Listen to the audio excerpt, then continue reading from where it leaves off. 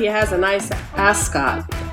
This is the Elevate Pulp podcast, and I'm your host, Chris Long, and with me, from a distance, is Rob Archery. Hello. And we have a guest. Why don't you introduce our guest, because you have history. History. That's an interesting way to put it. Yes, we are friends. Our guest today is Brad Sundgren. Did I pronounce that right? Sundgren? The D is silent. That's correct. We're so good friends, we don't know how to pronounce right, yeah. We go way back. Way back. Yeah. Well, it's not like I call him by his full name. Hello, Brad Sundgren. Good to see you, Brad Sundgren. I would correct you if it was wrong, so you're good. That I imagine you would. So I don't know how to explain it, but it seems like everybody I've ever met knows Brad. That's pretty much how I feel. I was thinking about it earlier before the show, and I was saying it's kind of like the new Volkswagen model. Like once you see it everywhere, but until you've seen it, you don't even know it exists. That's how I feel. I met Brad, and then now he's everywhere, and he knows everyone I know. What the heck is up with that? Right. Yeah, I get around, I guess, as they may say. Well, welcome, Brad. Thank you. Thanks for having me. Well, you've been a big supporter of the podcast from the beginning. So you've even designed T-shirts. Yeah. Yes. Yeah. I try to do what I can, get in the mix, and have some fun, and be an encouragement. So, and quite honestly, you're the reason I always say "by golly." So, thank you for that. I'm sure the listeners appreciate it. Oh yeah, a lot of requests for that pouring in. So, what better way to show our appreciation of your longtime support than to invite you to be on the show when we can't all be in the studio together? Right. That may be perfect timing then. Maybe. So tell us about the ascot and the pipe. I want to know the story behind the story. So, right, as the condition of me being on here today, I was informed that I had to wear an ascot and have a pipe. So I do own an ascot. I think I only know of 2 people in town that do. And I was at a Union Hall show. The Black Honkies were playing, and their drummer is, I don't know how old he is, 65 or older. He's in an awesome suit and he's wearing an ascot. I'm on the dance floor, having a good time. Pull up Amazon, order an ascot from the dance floor, and it arrives at my house 2 days later. And so now I have an ascot. And that evening I also ordered one for a friend of mine. And so now those are the 2 people that those are the 2 people, that 2 confirmed people I know of that own and wear. Well, he doesn't wear it. But I do wear mine occasionally. So I have an ascot. And then I have a pipe because I found a pipe when we were cleaning out some stuff, and I thought that went along with an ascot as well. And it seems to be your Zoom profile picture. I don't know where else it probably lives, but that's when I first saw it. Yeah, Facebook profile picture as well. Okay. I think is the ascot and the pipe. Yep. So Brad and I would say kindred spirits, because when we were at Podfest, we saw this guy with this scrolling LED hat, and I thought, well, that's kind of neat. And then my sidekick, the supreme extrovert that she is, says, well, let's go talk to him. So, well, that's what made me want to go talk to him. I'm like, you need a hat like that. We need to find out where he got it. Right. So we walked over. And now you have one. I know, because while we were there talking to him, I went and bought one on my phone on Amazon. So there aren't many people that are as I guess the word would be impulsive. Yes. But that sounds like there's such a negative connotation with that. I don't know that we do impulsively bad things. It's just you see something and this works, you know? For you, it was an ascot. For me, it's a ridiculous hat with a scrolling LED message board. Yeah. Yeah. So I've enjoyed wearing it. It gets lots of attention, which is kind of fills my tank. There you go. So Brad has been an inspiration for a lot of levity and brought a lot of humor to this whole social quarantine thing with his love affair with making T-shirts, designing T-shirts. And I kind of look forward to it now, like throughout the day. Do you get a cut when someone buys one of those shirts? I don't. There's a store you can set up on the platform that I'm using, but like I don't care about that. It's just make a shirt, and then if somebody wants to buy it. So I know of I think at least 3 of people that have actually bought the shirts that I'm posting. So typically 9:30 every day is when I post whatever the next shirt is. So gotcha. Yeah. So some sort of COVID quarantine related humor. Sometimes it's sweet sentiments of being kind to each other or something like that. But typically, there's some sort of levity to the design. And Brad has kind of a dry humor, would be a good way to put it, I think, which I like. But now, Brad, you once made fun of me because I liked Monty Python, and you don't like Monty Python. Is that right?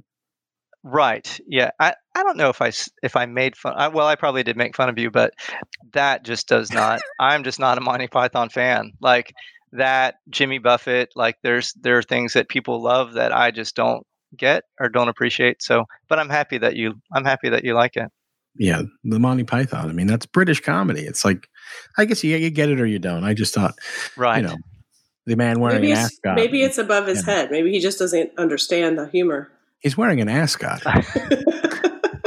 That's their target market right there. So. But why is he wearing an ascot? Alcohol, really, I think is really why at Union Hall. So, maybe I need to go revisit some of the Monty Python classics and see if it clicks with me. But so far, no. We'll give you a pass. We can still be friends. What about Jerky Boys? Do you like the Jerky Boys? No, I wasn't a fan of the Jerky Boys. Although we watch Impractical Jokers a lot. I don't know if you've seen that show on True TV. That's a big show that my son and I watch, and I find that to be fun, kind of pranks and stuff like that. So I have to say, for somebody who is as extroverted as you are and as much of a people person as you are, you work in IT, which has to be a record setting, I think, to some degree, because I know a lot of people that work in IT, and I don't know any of them that I would qualify as extroverts. So are you like a rare white elk in your field of IT professionals? Yeah, to a degree. I think I'm not in the trenches coding or configuring servers or working on networks. I'm an analyst, so I really have to engage with people with the business area that I support. So much of my job is interacting with people and building relationships, and so that's what I get to do, and that's what I love doing. So it's much more of a relational position that I have than a real technical position. So like in the movie Office Space, you were the guy that worked with the customers so that the engineers wouldn't have to. Is that a buffer? Maybe a buffer. Buffer, okay. At times. Yeah. But so that fits. That's kind of what I do. That makes more sense. Yeah, it works out well. See, we know each other so well. I know exactly what he does. Yeah. Do you know where I work, Rob? Is it Kroger? What? Oh. Right. Close. So anyway, this whole thing, I think the three of us have actually been okay during this whole process, but a lot of people aren't. And, I said the other day to somebody that I think the hardest part for me is watching so many people like really struggle, and it's getting harder every day. It's really, really sad to see. Well, I think it's something that comes and goes. I posted this past week, I had my moment. It was not a moment I'm proud of, and I'm hoping I don't have another one. But if I do, I will remember that I don't want to let it get as ugly as it got. But it's the unknown. It's the frustration of the unknown. For me, it was related to the application process for PPP and the EIDL and the bridge loan and all of these pieces. And that's not my role. So I'm not the one pushing the buttons and making sure the outcomes are. So I have no idea where we are in the process other than asking Craig. And that's great. But, I'm asking questions and I don't know the answers. And then he doesn't know the answers. And so I'm once removed from how far are we away from being able to get this stuff done. And I think that's where I kind of needed some reassurances. And there are none. There is no. Sure. There's no effort that I can put out right now that will say, okay, well, if you do this, this is going to, result in X amount of, revenue or client income or whatever it is going to be for our business. And my big number one thing is making sure my employees are not, statistics and among the millions that are in unemployment right now.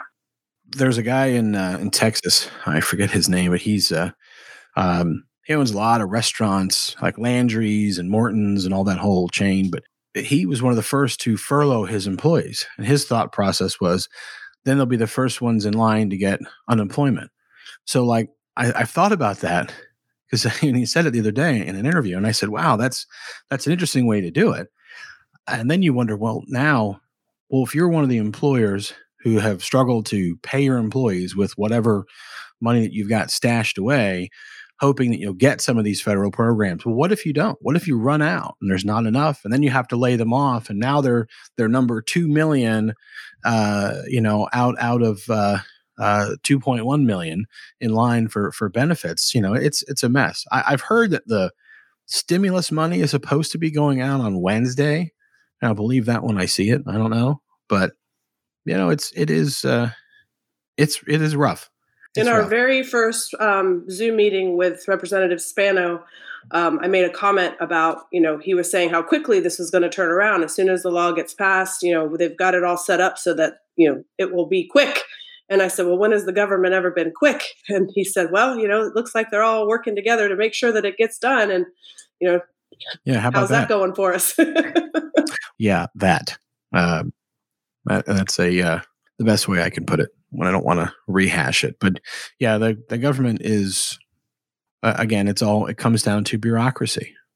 And because it's such a challenge and the amount of resources, the banks, especially the local banks and community banks, the amount of resources that they're going to allocate or they are allocating to just process this information is now causing additional challenges. So sure. We don't need to belabor that. I know you didn't want to spend a whole lot of time on that, but I shared very, very honestly and very transparently that I had a moment and I broke. And I think it's also important at this point in time for us to feel like it's okay for us to not have it all figured out. That's kind of why I shared it. I shared it 3 days after I broke. So I had some time to recover and bounce back and get my stuff in one pile. I didn't share it immediately like, oh my God, I'm freaking out. This is going to be awful.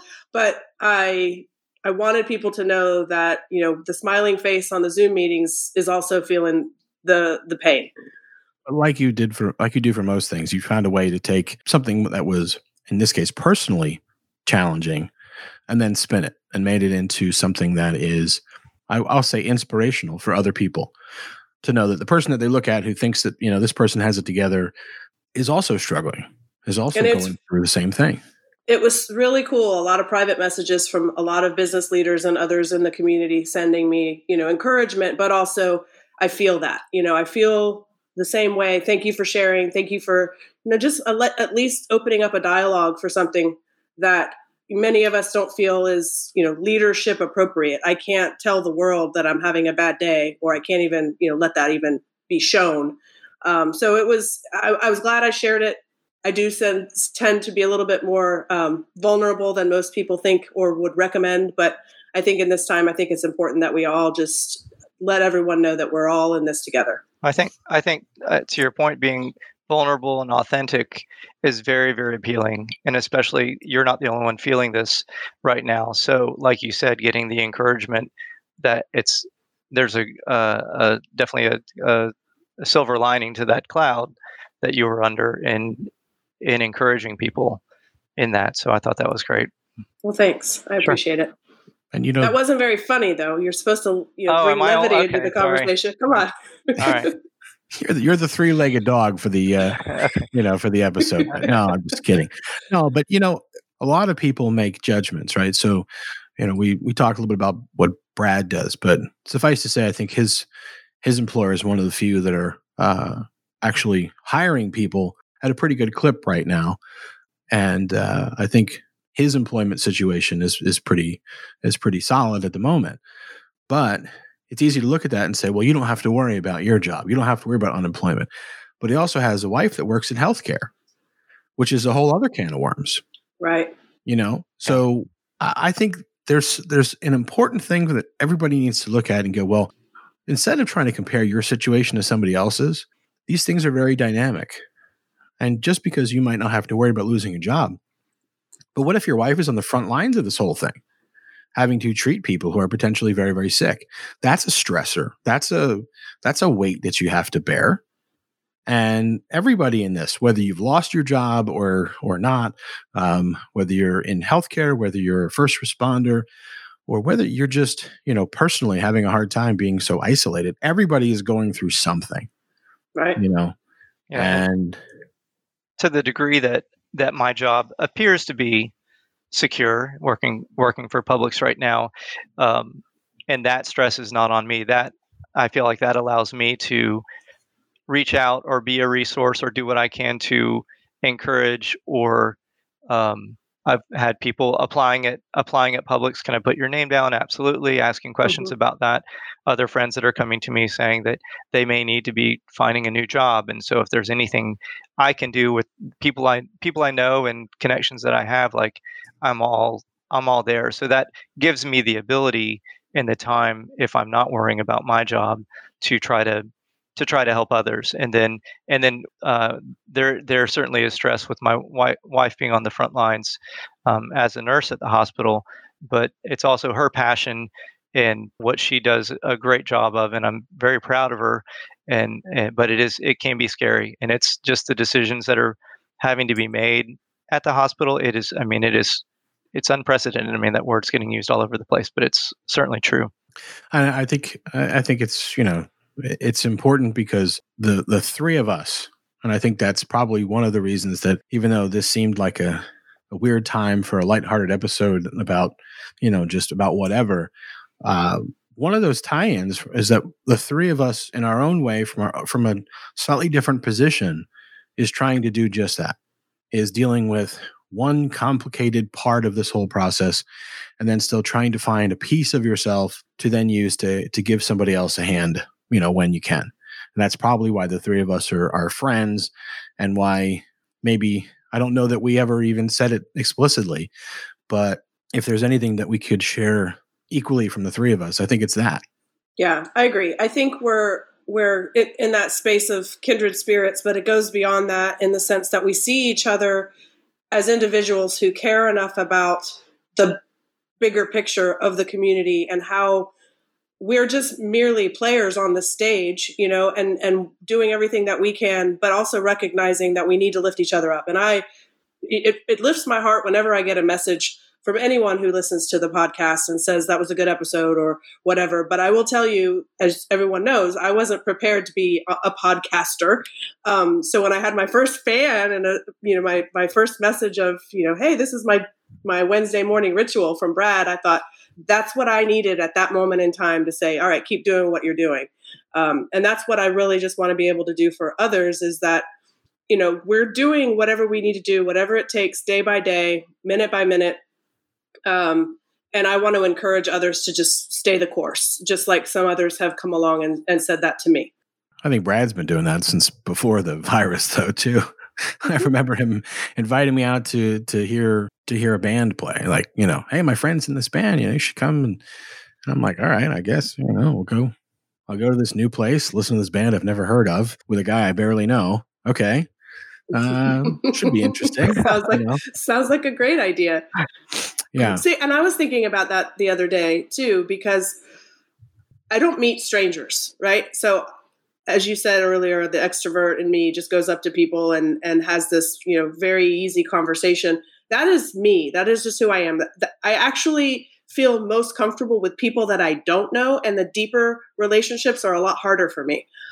Because I'm, I wonder sometimes, okay, now that you know me really well, are you ready to kick me out to the curb? Because it comes with a little bit of baggage. There are some nuances about KrisAnne that I am acutely aware of, but at the same time, I want people to connect in ways. I want to be able to connect person A to person B, and if I'm person C to make that happen, that's what brings me my joy. Well, Brad did that. We were out at the yard on Mass. I think that's where, yeah. And listening to music. And then all these people show up that he works with, right? And I'm an extrovert too. So hey, we're all friends now, So then all of a sudden it's like a few minutes later, where's Brad? Well, the social butterfly is out gallivanting around and like going like little circles and talking to this person, that person. And I'm like looking around like, okay, well, I got these new friends, It's like, I knew you were in good hands. I needed to go. Yeah, I had to go visit some of my other friends that were around at the yard. But yeah, no, that happens. Yeah, and quite frequently. Yeah, and it wasn't anything wrong with it. I thought it was funny, and I still every time I see those guys, it's like, hey, we're old friends now too. It's funny how when you kind of put yourself out there, you get to meet some great people who have great stories, like the cat door. Oh my gosh! I don't know what the cat door is all about, but that was quite fun. So I'll tell this story because I said that we have to tell this story because it's so ridiculous. Why not put on a podcast for people everywhere to potentially hear? But a couple months. Let me set it up for the audience, just because I was an outsider. I had no idea what I was looking at. But we're scheduling this podcast recording and talking about what we're going to talk about, and I get this photo, which I didn't read Rob's request for the photo, so I just saw this photo.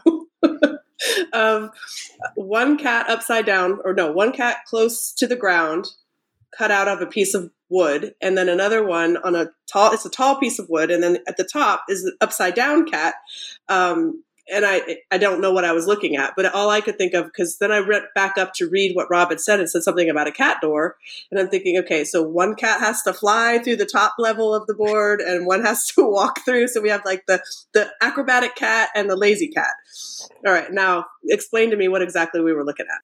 Well, okay. So Brad can tell the whole story, but that's not the funny part, because it actually is a very pragmatic, reasonable, measured thing that he did, doing something nice for somebody else.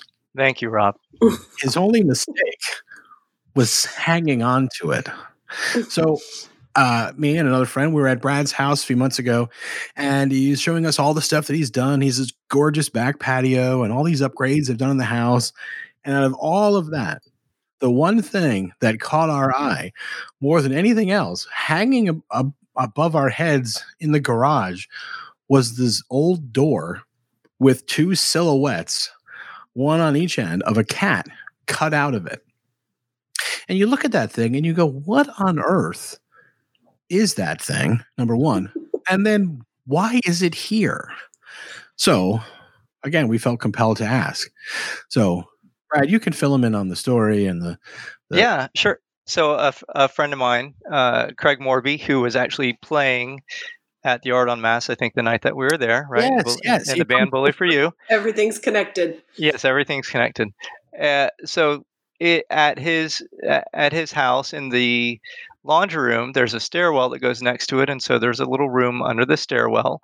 It's like a half door, and that's where the cat litter is going to be. And so they want a door on there.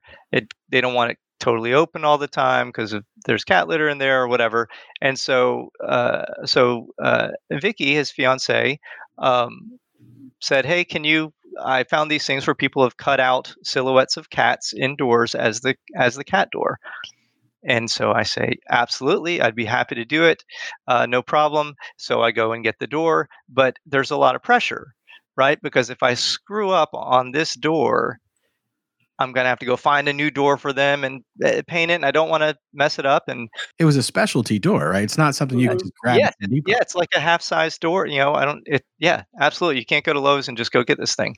So I had in my garage a door from my house that had been removed. It was in the garage when we bought the house 5 years ago.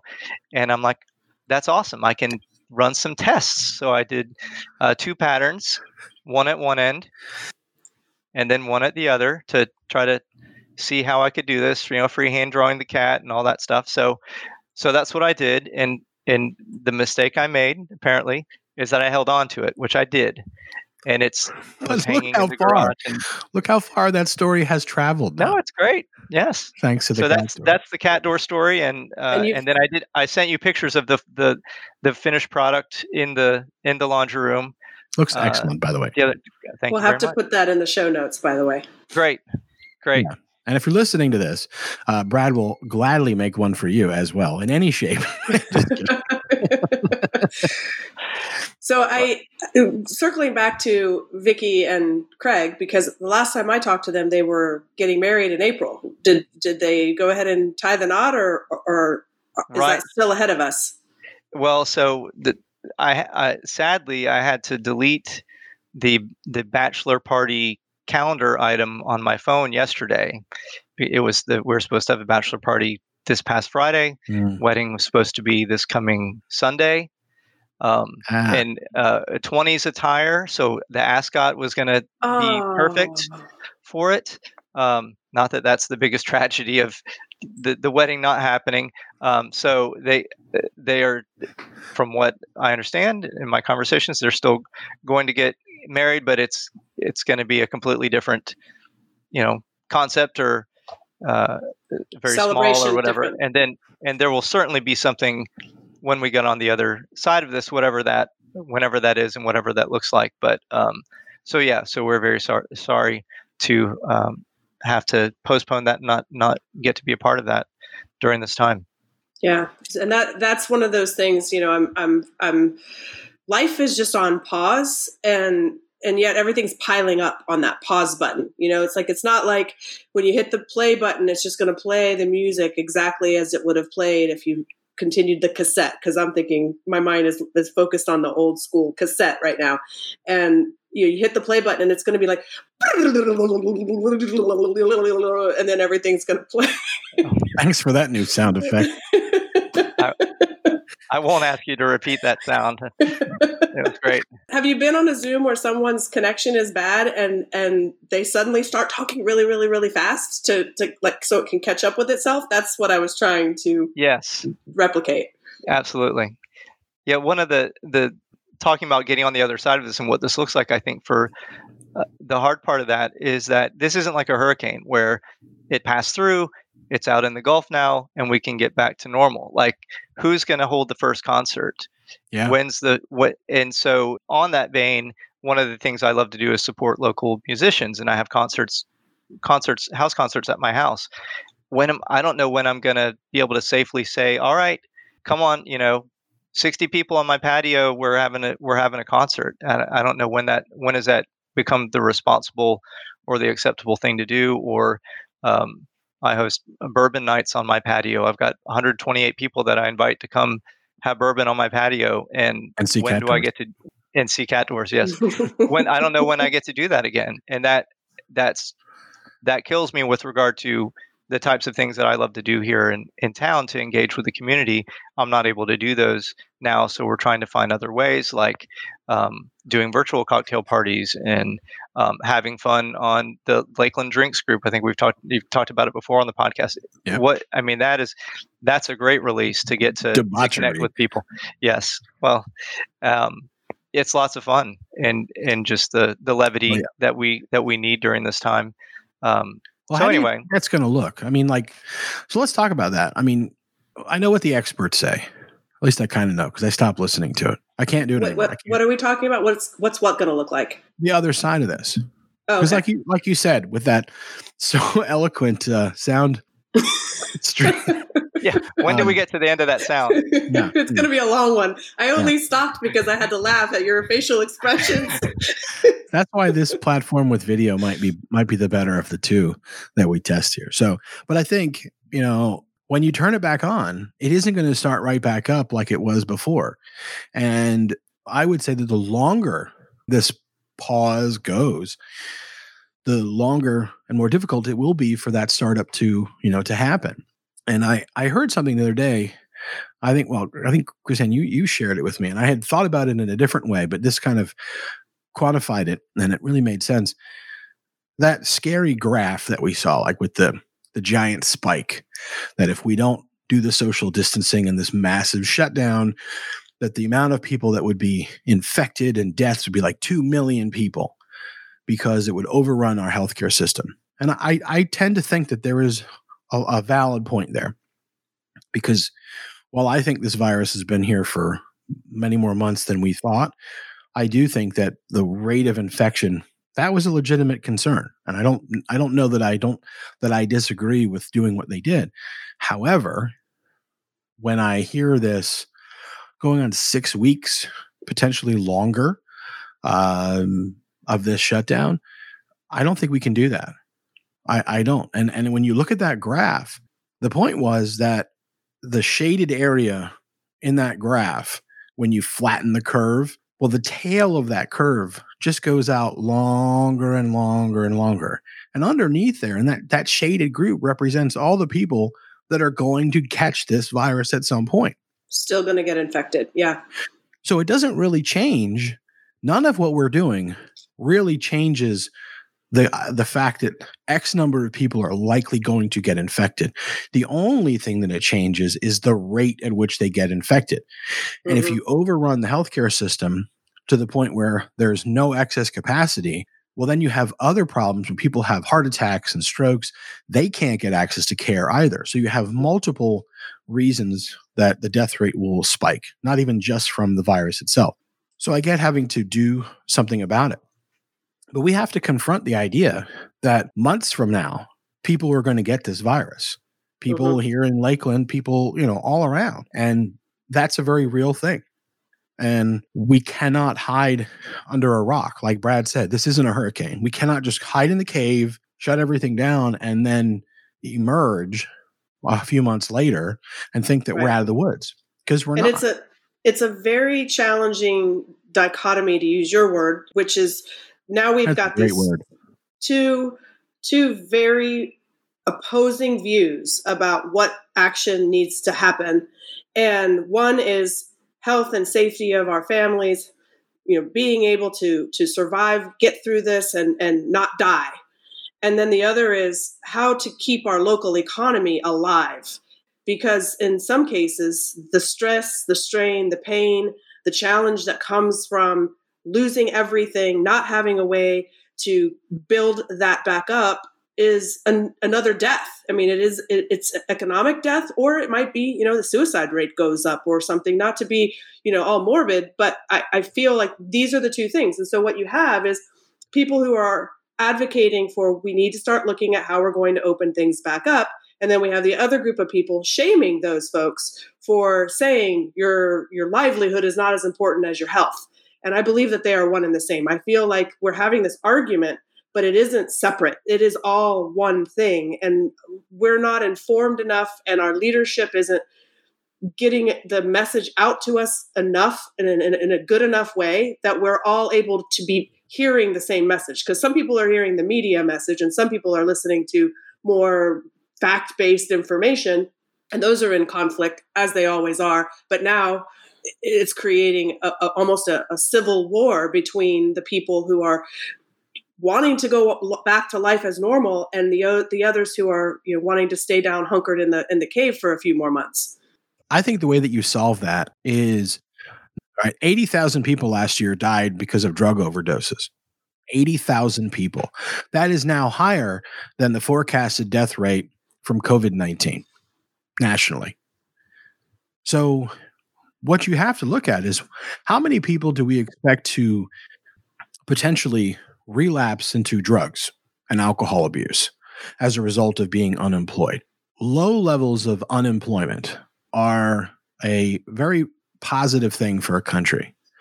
It improves health outcomes. It improves life expectancy, all of these things. Economic well-being is incredibly tied to health and life and quality of life as well. And you just look at any other poor country in the world, and you could see that. It's not just because we have access to healthcare and all. There's a lot of things that play into it. The issue is that there's a lot of politics involved, and as much as I love politics, I can't even stomach the conversations right now. But I think how you get past that is those who are shaming, who are saying, everybody just stay home. If you don't stay home, you're an evil person. And if you want people to go back to work, you're just a greedy, rich person, business owner, whatever. What we have to do is essentially bridge that gap and get through to them that, number one, people are going to get this. As Brad said, there's no hurricane. There's no other side of it. It's just sometime in the future. Mm-hmm. Okay. And then make them realize as well that there's also a consequence to what we are doing here. And it's not just economic. And it takes me to the chat we had with Chad McLeod, Commissioner Chad McLeod, earlier this week as well, where we spent a lot of time and energy and resources on, when you think about the hierarchy of needs, Maslow's hierarchy of needs, and what do we need to survive? We need air, we need shelter, we need food. These are the things we need to actually physically survive.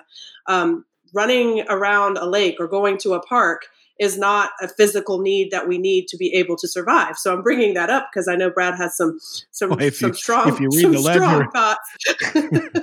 read the ledger, you go on Facebook, you wouldn't know that wasn't one of those basic needs. But my point is, we saw the response our local leaders had and the amount of time it took for them to make a decision, and that was something that wasn't essential. It's essential.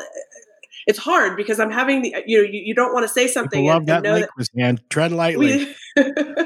I went for a run, and the cool thing to me, I went for a run today, and I live just off the lake, and I normally just go straight off my street, start running around the lake. And I said today, let me just go find a new path. Let me just run on sidewalks and go down streets and get to know my neighborhood a little bit better. And that was my response to people who were saying, well, how could you shut down Lake Hollingsworth? Well, get out of your house and just run in your neighborhood. That's me. That's what my adaptive personality would say, instead of, let me carry my pitchfork. But I think the reality is, when we get to the point where we're having this discussion, and the economic side of things is the argument, not the emotional, the personal, the what do I want, what's inconvenient, or any of that. We're going to have our leaders stand strong and say, we're doing this because this is the best thing for our community. Even though we're not being told to do it, we're doing it for the greater good of the community. So chime in, Brad, because we've been acting like it's just the two of us, and there's this really funny person on the show here for a purpose.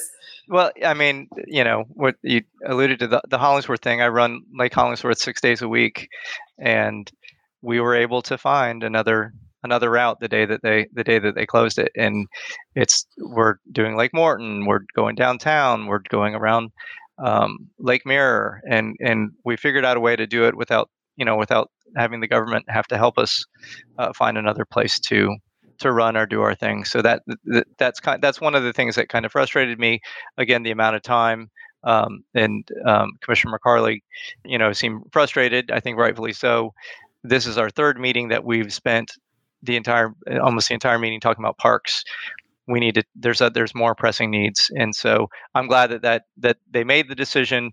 And it got done, and like you said, there's an opportunity to make some decisions locally, and instead of waiting for it to come down from the state. I think once the state says something, then you can just say, okay, that's what they've said, and we're going to go with it. Which is certainly there's that can be done, and that's fine. That's kind of what we ended up doing. With regard to the options that the city commission has now, what I don't know is what can they do that. They can't relax the rules or the order, I don't think. So within the bounds of what the state has come down with, I don't know exactly what our options are. Who can open, what's essential. I don't know that the commission determines that. But what Rob brought up on the call with Chad McLeod earlier this week is when the state lifts it and says, hey, we're gonna let the communities, the counties, the cities come up with what they want to do. We need to be prepared to know what we're going to do. And, exactly. And I think Chad took that point very well and took it to heart. And hopefully they'll be discussing that if and when that happens and comes down from the state. I hope so, because I certainly didn't want to put it all on Chad. I mean, it is a commission. It's not one guy. Sure. But I really do hope that they have gamed this out. That every single time that they meet from now on, the thought process is, what do we do when that order comes down? What we can do locally from the local leadership standpoint. It's narrative. It's controlling the narrative and the messaging of what are we communicating to our constituents, and how are we managing that message? So we have seen it in the last couple of years with various issues, and I don't even want to bring up what those issues are. Fill in the blank with whatever issue you want it to be.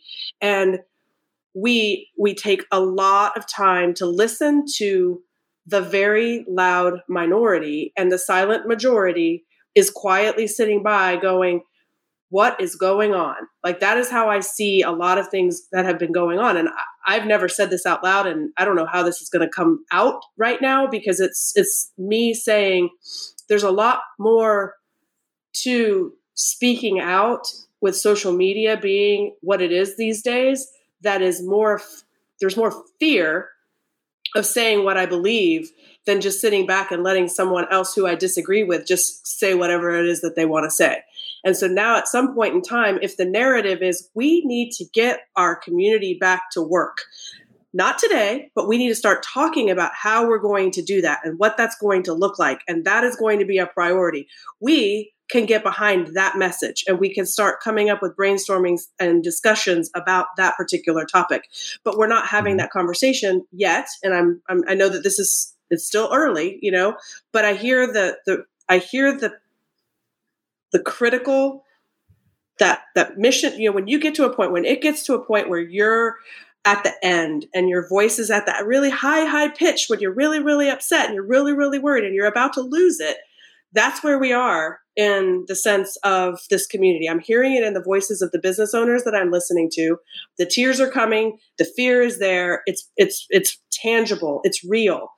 And when we're seeing that bubbling to the surface, it's not something that we can continue to avoid. And so I'm not advocating for opening up and everything being back to normal tomorrow or next week, but we need to be starting that discussion and publicly preparing ourselves for the fallout of that discussion, that there will be people who are against that until whoever at the top says it's okay for us to do so. We can't do this much longer. We cannot do this. Now, for the silent majority that you were talking about, and them communicating and getting their voices out there, how would you propose the most effective way to do that, or what if somebody wanted to? How would you suggest they do that? I mean, there is social media. Certain people see that, many people don't see it, and whether that actually reaches the people that can make the decisions or need to hear what they're trying to say. What, Chris-Anne and Rob, I don't know what you would recommend. Well, my response to that, and I had a follow-up with Chad after that, we need to open up channels. It can't just be send an email. Well, send an email about what? It's just an open-ended email about everything that I believe and think and feel right now, and expecting people who are in this particular state to take the time to put all of those thoughts together. So we need to open a channel of questioning, where are you? What is your current status? How are you handling this? How many days what's your cash flow runway look like? How many days can you get through before, everything's going to go away? I mean, the answer is it doesn't have to be a public forum where everybody's got to put themselves out there, but we need to be asking questions in some way or some fashion. There are civic engagement tools that I know exist, that I've explored, that allow people to, submit their information. Sometimes it can be anonymously. Anonymously is not the answer. I think people need to be accountable for their thoughts so that we can gather that data and be able to hold them accountable to those thoughts. But somewhere that's a little bit safer for the people who have an opinion or a thought to chime in. I think that's just, and I don't know exactly what that looks like. It could just simply be a SurveyMonkey link or, something that we're putting together, but some channel that says, where are you and what do you need right now? Sure. As we get close to wrapping up, I think we talked a lot more than we planned to, and we really wanted to have Brad share, some of his awesome personality. So do you want to give us some of your favorite quarantine jokes, or you got anything? The Joe Exotic stuff, I think, man, how awesome is that came out at this time. And I think I heard that there's going to be a follow-up maybe on Fox or something. They're doing like a 1 hour or 2 hour follow-up thing. So I'm excited for that. Excited for Joe Exotic. Okay. Oh yeah. But you love Joe Exotic. Well, you can't. Yeah. Oh my gosh. You couldn't make up Joe Exotic if you tried. This is true. It's just unbelievable. He's the hero that we need. He's not the hero that we wanted. But in these trying times with a crisis like this, he's the hero that we needed. Oh, yeah. To distract us. Well, Brad, thanks for being on the show. I think that you're definitely going to have to come back because this was definitely fun. You don't necessarily have to wear the ascot, but it is a nice touch. Okay. He has to wear the ascot every single time. trying to get you off the hook here. I can accommodate that request. Thanks so much for having me. It was a great time. All right, everybody. Thanks for listening. And remember, we have a new episode each week, so be sure to subscribe on Apple Podcasts or wherever you listen. And remember to leave us a review. We promise to read every one. You can always find all of our episodes at elevatepolk.com. And if there's something you want to hear about on an upcoming episode, reach out to us on Facebook at Elevate Polk.